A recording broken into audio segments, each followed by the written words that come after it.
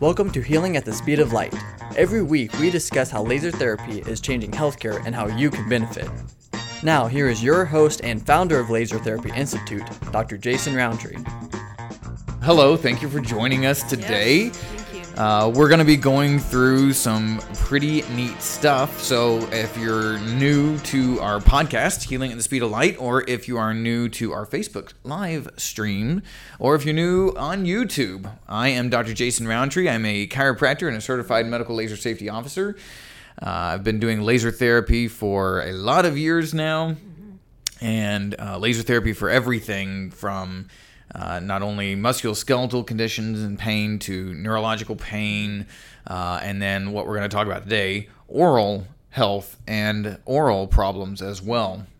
And Christy is joining me. She's a certified laser tech. She's done laser for many years also, and she is also a big part of producing some of our Laser Therapy Institute content, which is our training service for doctors that want to perform light and laser therapies in practice.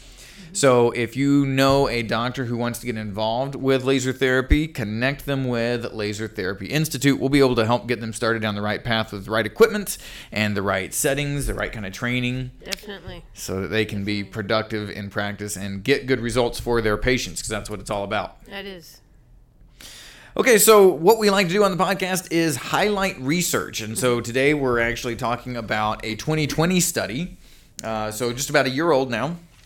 And this is titled photobiomodulation, and that's a difficult long word, but photobiomodulation is just a different word for light therapy, laser therapies.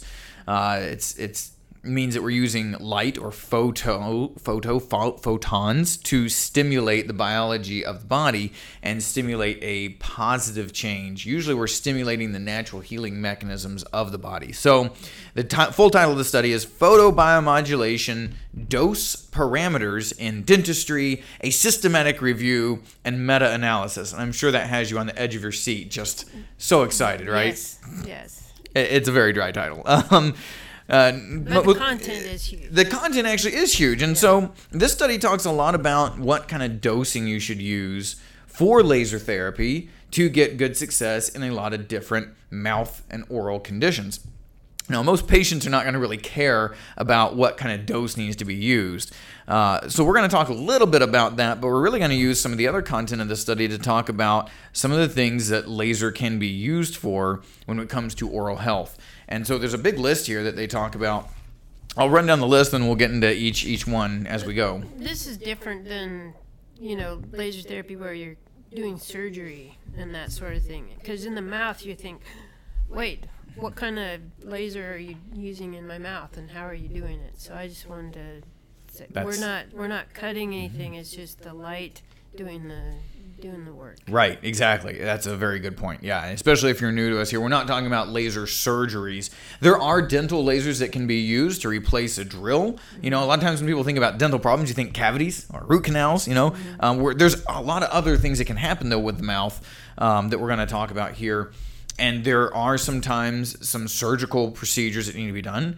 There are other times medications that should be used. But here we're talking about using non-invasive, non-damaging light and lasers to deliver a low dose that stimulates a healing process. And so there's actually a lot of application for this type of therapy with a lot of things that dentists see, but then even in primary care, it's a big deal too. And cancer care, as we'll see as we go through this. So let me go through the list to talk about some of the conditions that we're going to cover today. So starting at the top here, we have burning mouth syndrome, xerostomia. You know what that is? I don't. What is that? It is excessive dry mouth. Okay. Yep. Say that and I know what that is. Yeah, exactly. But no, we got to throw an X in there so it looks really cool. It can't just be dry mouth. No.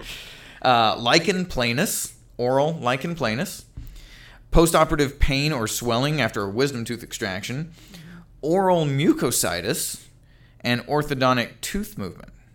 which is quite interesting. Sounds interesting. So orthodontics is things like braces or Right. Invisalign, things like that. Right. And we'll go through each one of these, but these are really a lot of different topics and a lot of stuff that people are bothered with, that sometimes there's some really good solutions out there, and then other times there really isn't, right?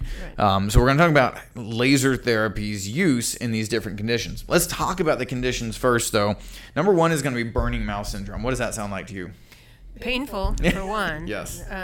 Just uncomfortable, probably blisters, things like Okay. that. So it's a actually not blisters, but painful. So it's a Okay. ongoing or recurrent burning sensation within the mouth. There's no obvious like lesions or sores or anything like that.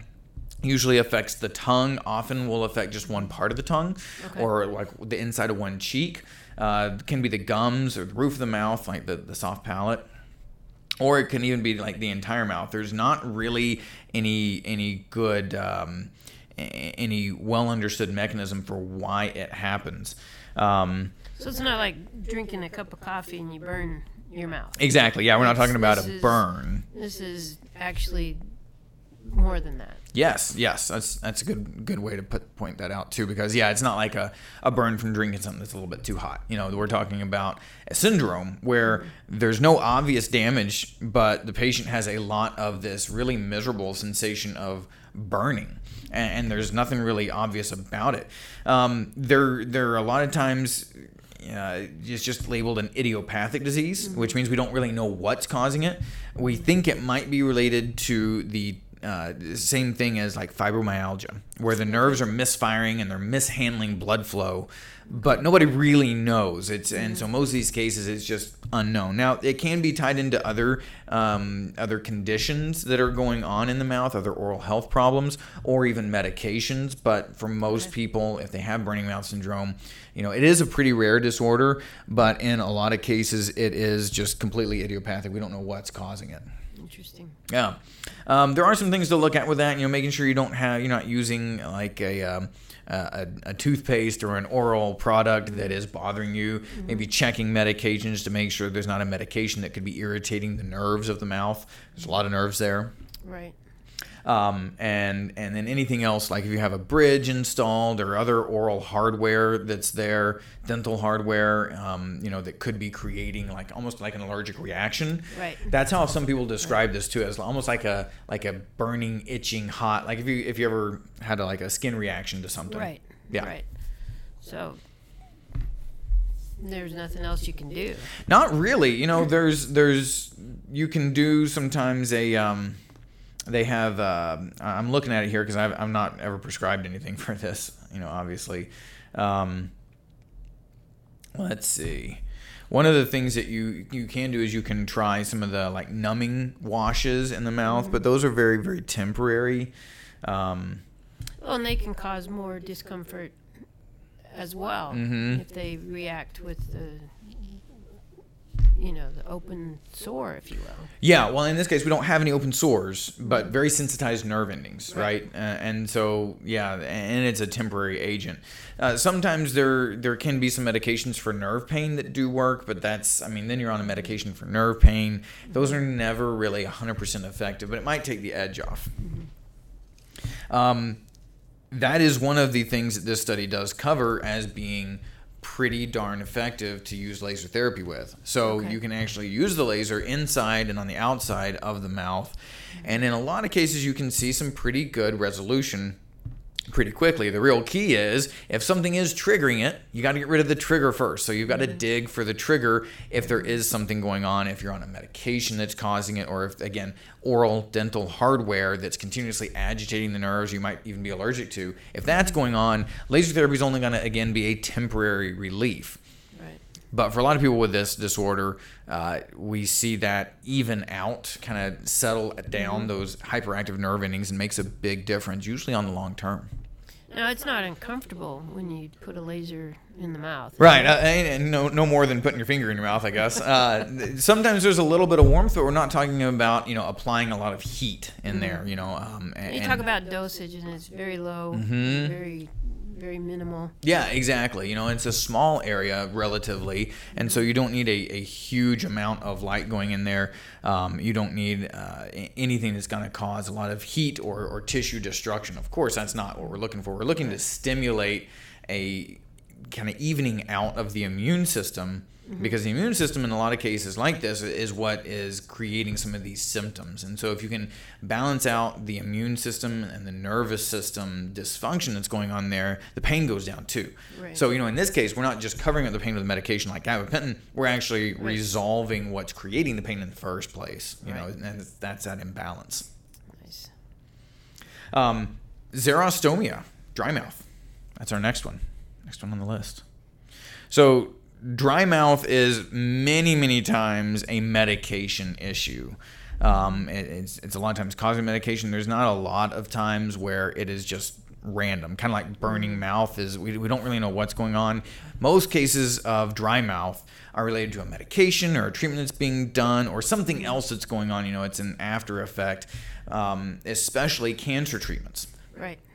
So if somebody's getting cancer treatment like radiation of the head and the neck, sometimes even chemotherapy, what happens is the salivary glands just stop working as well. They stop producing saliva, and so you end up with this really significant amount of dryness, irritation. The mouth is meant to stay moist, right? Right. So and I know there are mouthwashes or whatever you can use for dry mouth, but Yep.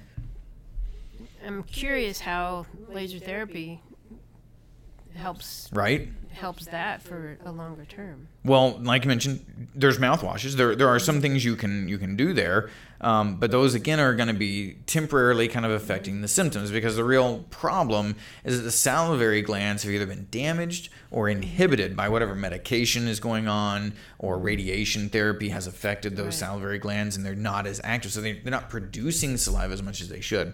And there actually are problems if that is ongoing. So if that keeps going, you can get some yeast infections. You can have sores that open up in the mouth. I mean, there's because the mouth is meant to stay moist, and so using those rinses can definitely be a helpful thing, but it's not going to necessarily resolve the problem. It's masking it more. Yes. Rather than helping your body do what it's supposed to do. Right, and that's where laser comes in. So you can apply a low-dose laser treatment to the salivary glands directly, right through the skin. Through the skin. Right through the skin. And you can stimulate improvement of those salivary glands in producing saliva. Now, it usually takes some time because we're not just trying to reduce pain. In this case, we're trying to stimulate the gland to work better. So while a lot of people will notice a difference after just a couple of treatments, a lot of times it takes a series of treatments to kind of build those salivary glands back up to where they need to be. And the nice thing is, you can do this even while you still are doing, say, radiation treatments for cancer. So you can no conflict. Exactly. What's going on? Whereas a lot of other times you have salivary gland problems, you're on like radiation or chemotherapy. You can't add other medications in just for fun, or try to change something there. They might inhibit one another. Exactly. Some people even find that dry mouth ends up leading to one of the other problems that we mentioned here, and that's oral mucositis. That's another cancer-related condition where you get all these kind of like cold sores. Right. But I mean really severe, to the point where a lot of times people can't eat, can't drink, that kind of thing. Miserable. Yeah. Yeah, pretty miserable. So, dry mouth just tends to lead right into that. And oral mucositis is a very, very cancer-focused problem. And it becomes really significant when you start talking about kids that are undergoing radiation for cancer. And it can straight up mean that you have to stop the cancer treatments to let the mouth recover, because, they can't eat, can't drink. And so keeping someone on their chemotherapy or their radiation regimen is important to treat their cancer, right? And if you're not able to continue that because of problems like, this dry mouth, or also a dry mouth that can lead to oral mucositis, then you're inhibiting the whole process of trying to treat that cancer. And, you talk about kids. They're not going to understand, but light therapy, photobiomodulation. Look at that. It's a Good job. Twister. It is a little bit. It's safe for kids. Yeah. For people of all ages. Oh, yeah. It's not something that only adults can can be treated with light therapy. You can do this if you're 9 months old. You can do this on babies. You can do it on somebody who's 99 years old. We have both extremes, and it is totally safe. It's completely comfortable, and you can usually see benefits with oral mucositis, which is all the tons and tons of sores, mouth, tongue, and so forth. You usually see those benefits just within the first couple of days. So it really cuts down on the suffering, gets kids back, or whoever whatever cancer patient is, gets them back to where they can begin eating and hopefully stay on their cancer treatment regimen. Right. I mean, it's hard enough for adults, but when it's kids, that's really hard. Yeah. it's you don't want to see them suffer, and you want to see them go through their cancer treatment and do well. Right. So Right. next one on our list is oral lichen planus. Do you know what that one is? She didn't know I was going to quiz her today. No. I want to guess what lichen planus is, but I'm not going to. Okay. Yep. So it's not anything contagious. It is white and kind of lacy red patches, which can become open sores in the mouth. It is an immune system disorder. Okay. So it's where the immune system kind of goes crazy and starts attacking the mucous membranes of the mouth, and so you can get these inflammatory lesions that open up. They're sensitive when you try to eat anything acidic, especially, but they can last for a very, very long time. So you'll see kind of lacy white raised patches as well as red tender patches, and those can, if they go on long enough, they can actually become open sores as well. It's very painful and pretty miserable. It can be the inside of the cheeks, which is the most common area, but it can also be on the gums, on the tongue, inside of the lips. I've actually seen someone post this on Facebook. What is this? And it makes me think that could be what it was. Yeah, this is a lot more common than burning mouth syndrome, which we were talking about a minute ago. And again, it's not like any kind of contagious disease or anything. It's this reaction of the body, and so there's a lot of different things that can set it off. Like any autoimmune disorder, you could be maybe allergic to something, not even know it. You can have an injury that sets it off, or if you already have autoimmune disorders, a lot of times lichen planus will go along with this, and that's things like rheumatoid arthritis, or lupus. Some of these autoimmune conditions can include problems like lichen planus. Wow. So, lichen planus can show up in other places. Today we're talking about the oral form mainly, so we'll stay focused there, but it can really become a real problem. So a lot of times people are prescribed a steroid, an oral topical steroid that they have to put on multiple times a day for weeks. Wow. So there's definitely some problems with that. Right. There's definite side effects with that. Yes. Other things that go on. Yeah, the tissues become thinner, more delicate, or more easily injured. You're using the steroid to reduce that inflammatory effect that's going on, and then hoping that it heals up. But corticosteroids, we know they inhibit healing. So while we might be controlling the inflammation, we're creating a whole other problem of thinning those mucous tissues and the skin itself, and inhibiting a healing process. Plus, anything that you have to do multiple times a day for weeks, how many times do you think you're going to end up forgetting to do it? Oh, very easily. Yeah, it's especially early on. Right. Yeah. So we actually just did episode 81 of this podcast, was specifically about a new study for oral lichen planus, in which they compared corticosteroids that you put directly on multiple times a day to getting laser therapy 3 times a week for the same number of weeks. Wow. Right? So they found out that laser therapy was just as effective without all the side effects as having the corticosteroids done. And again, I think it was if I'm remembering correctly, I think it was 6 weeks that they studied this. It might have even been a little bit less on the laser therapy side, but to be able to have good effects on recovery and healing without the side effects of using steroids. And some people really can't use steroids for that long. Some people are more sensitive to them, Right. or it doesn't work well. Well, it just creates another set of issues. It's just one more thing to do. Yeah, one more thing to do, and it's bothersome. Yeah. Yep. Can't imagine it tastes good either. Yeah, it's probably not the most pleasant thing. Although not being able to eat is pretty unpleasant, or having the pain every time you go to eat. Yeah. True. So, noted in the study, we'll read a couple quotes from the study here soon, but it specifically noted that lichen planus can do quite well with laser therapy. And we saw from, again, it's episode 81, just go back a few episodes, you'll find that one. It's titled Oral Lichen Planus. And it talks about brand new study that really looks at comparing the corticosteroid treatment, which is the standard treatment, to laser therapy. They come out head to head even, but we know there's a lot less side effects for laser. Right. Let's see. What's my next one? Okay.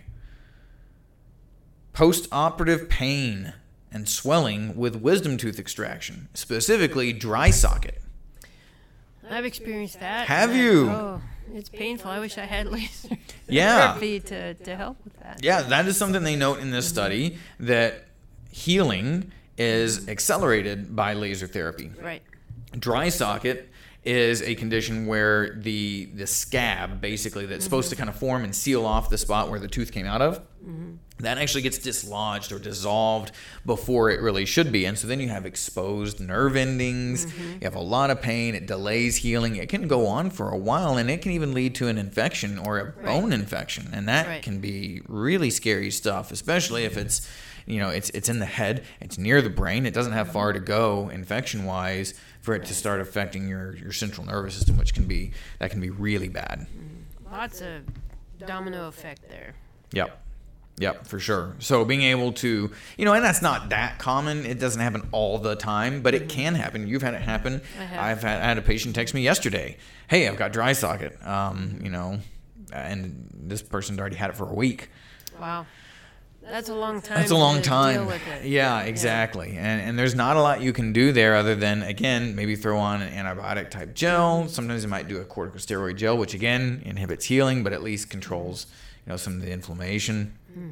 So there's not a lot that can be done there, but specifically they say that you can use laser therapy to speed up the healing, reduce the swelling of like molar extractions, and help with dry socket as well. So it's a good thing to throw in there real quickly after you get a tooth extraction to just help that heal up quicker, and it reduces chances of dry socket as well. Yep.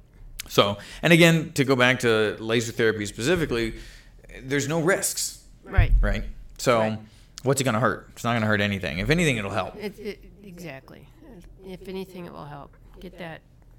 Speed up that healing process, just like most anything else for laser therapy. Yeah.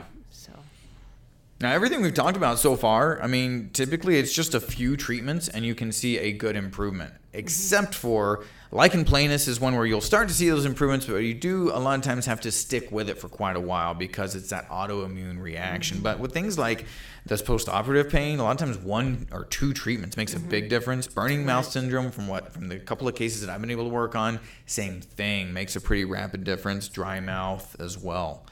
Now, the next one, though, is the orthodontic tooth movement one. And I thought this was really interesting because we see more and more adults now with things like Invisalign, or they're using braces to work on, their alignment. And when you're an adult using orthodontics, it goes a lot slower than if you're a kid. Everything goes slower as an adult. It's true. And so a lot of times, if a kid will maybe be set up for having braces for a year or so, and that's about it, that's all they got to worry about. On the adult side, they might have braces for a year or 2, and then retainers and mouth guards or Invisalign type arrangements to continue that process, because it can take a long time. And most adults also have more discomfort when it comes to using these realignment devices. So this particular study brings it up. It doesn't go into depth, but it does bring up the fact that using laser therapy can accelerate the rate of tooth movement. And we know it helps with pain. So not only does it make it faster, it makes it more comfortable to get that type of realignment done. That's fascinating. I would never have thought to apply this process to something like that. Right. That's amazing. There's been a few studies that have come out that talk about it, including this one. But yeah, very, very interesting. And obviously, that's not something you're going to do just 1 or 2 treatments. That's probably where you're going to have some sustained treatment, maybe once every week or once every couple of weeks for several months to accelerate that tooth movement. But to accelerate that movement and help decrease the pain, it's worth it. You know, Oh, yeah. It's worth it. I know for me, when I had braces, I had braces twice. Had them on, got them off, went back on them again when I was like 17, I think. It's terrible. But every time they changed out the wires I was just like really tender and sore for a couple days. I would not want to go through that now at almost 40 and having to go through the pain, the discomfort, and especially now it's not just a year. Now it's like a couple of years of waiting, which is great that you can do it, but that is a long time. So if you can speed that up and make it more comfortable, why not? Right. Wow. Now, this study doesn't really talk about it, but I wanted to mention this one, just tooth sensitivity. So sometimes you get some nerve irritation on the teeth, or you get a piece of food stuck kind of up underneath the gum. It ends up irritating the nerve, even if you clean it. Right. And again, what do you do for that? What do you can take some medication, I guess, or you just kind of grin and bear it. I had something like that happen just a couple weeks ago. It's real tender on this upper left here. Man, I couldn't figure out what I was going to do. I was like, I can go to the dentist, but I'd already seen the dentist, and she had told me, hey, there's nothing really going on there. It's fine. So I thought, man, what do I do? So I lasered it. Shocking, right? Felt better instantly. Wow. And that was 2 weeks ago, and I haven't done anything else with it. It's been fine. See, that really doesn't surprise me. I mean, there's some things you think, oh, wow, that's fascinating. And it is. But then you think, because we know what laser therapy is able to do and the effectiveness and the non-invasive care with laser therapy, it really, I'm not surprised that it works. I shouldn't be surprised because I know. I see it every day. But it's nice to see that. But it's nice to see that. Yeah. That's so cool. Well, you were kind of mentioning the mechanisms, like how it works, and how it works. You've seen it work. If you're new to photobiomodulation or laser therapy, though, you probably have no idea what we're talking about. Yeah. So we're talking about using, again, safe and non-invasive, non-ablative light, and usually in the red or near infrared spectrum where it can stimulate this change. So this is a good time to go ahead and bring in some of the information from this study. So they say that photobiomodulation is, in essence, a non-surgical therapy associated without any significant tissue hyperthermia or tissue heating or warming. And then I thought...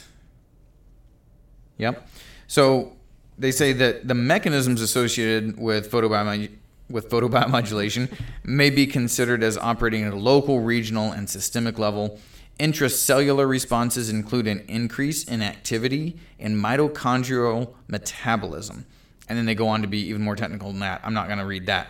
But essentially, you're speeding up the rate at which cells make energy. And if you can do that, the cells use that energy to do what they're designed to do, and that is to heal. Repair, reproduce new healthy tissues. And so that's exactly what can happen with these damaged, inflamed tissues in all these different conditions, whether it's just a little bit of nerve irritation or helping the tooth move into position faster with less pain, or helping the salivary glands produce more saliva like they're supposed to. So this is nothing new either. I mean, what we're doing is new to a lot of people. They haven't heard it before, but it's been going on for a long time. From this study, they say, following over 50 years of continued research, a considerable body of evidence has accumulated in relation to the clinical effects of light, and particularly laser light, on biological tissues.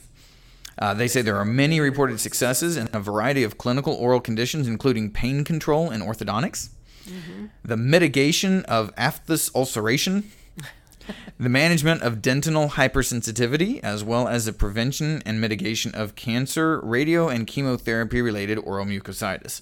It's basically what we just said in a fancier way. Well, it's a study. It's a study. You got to be fancy.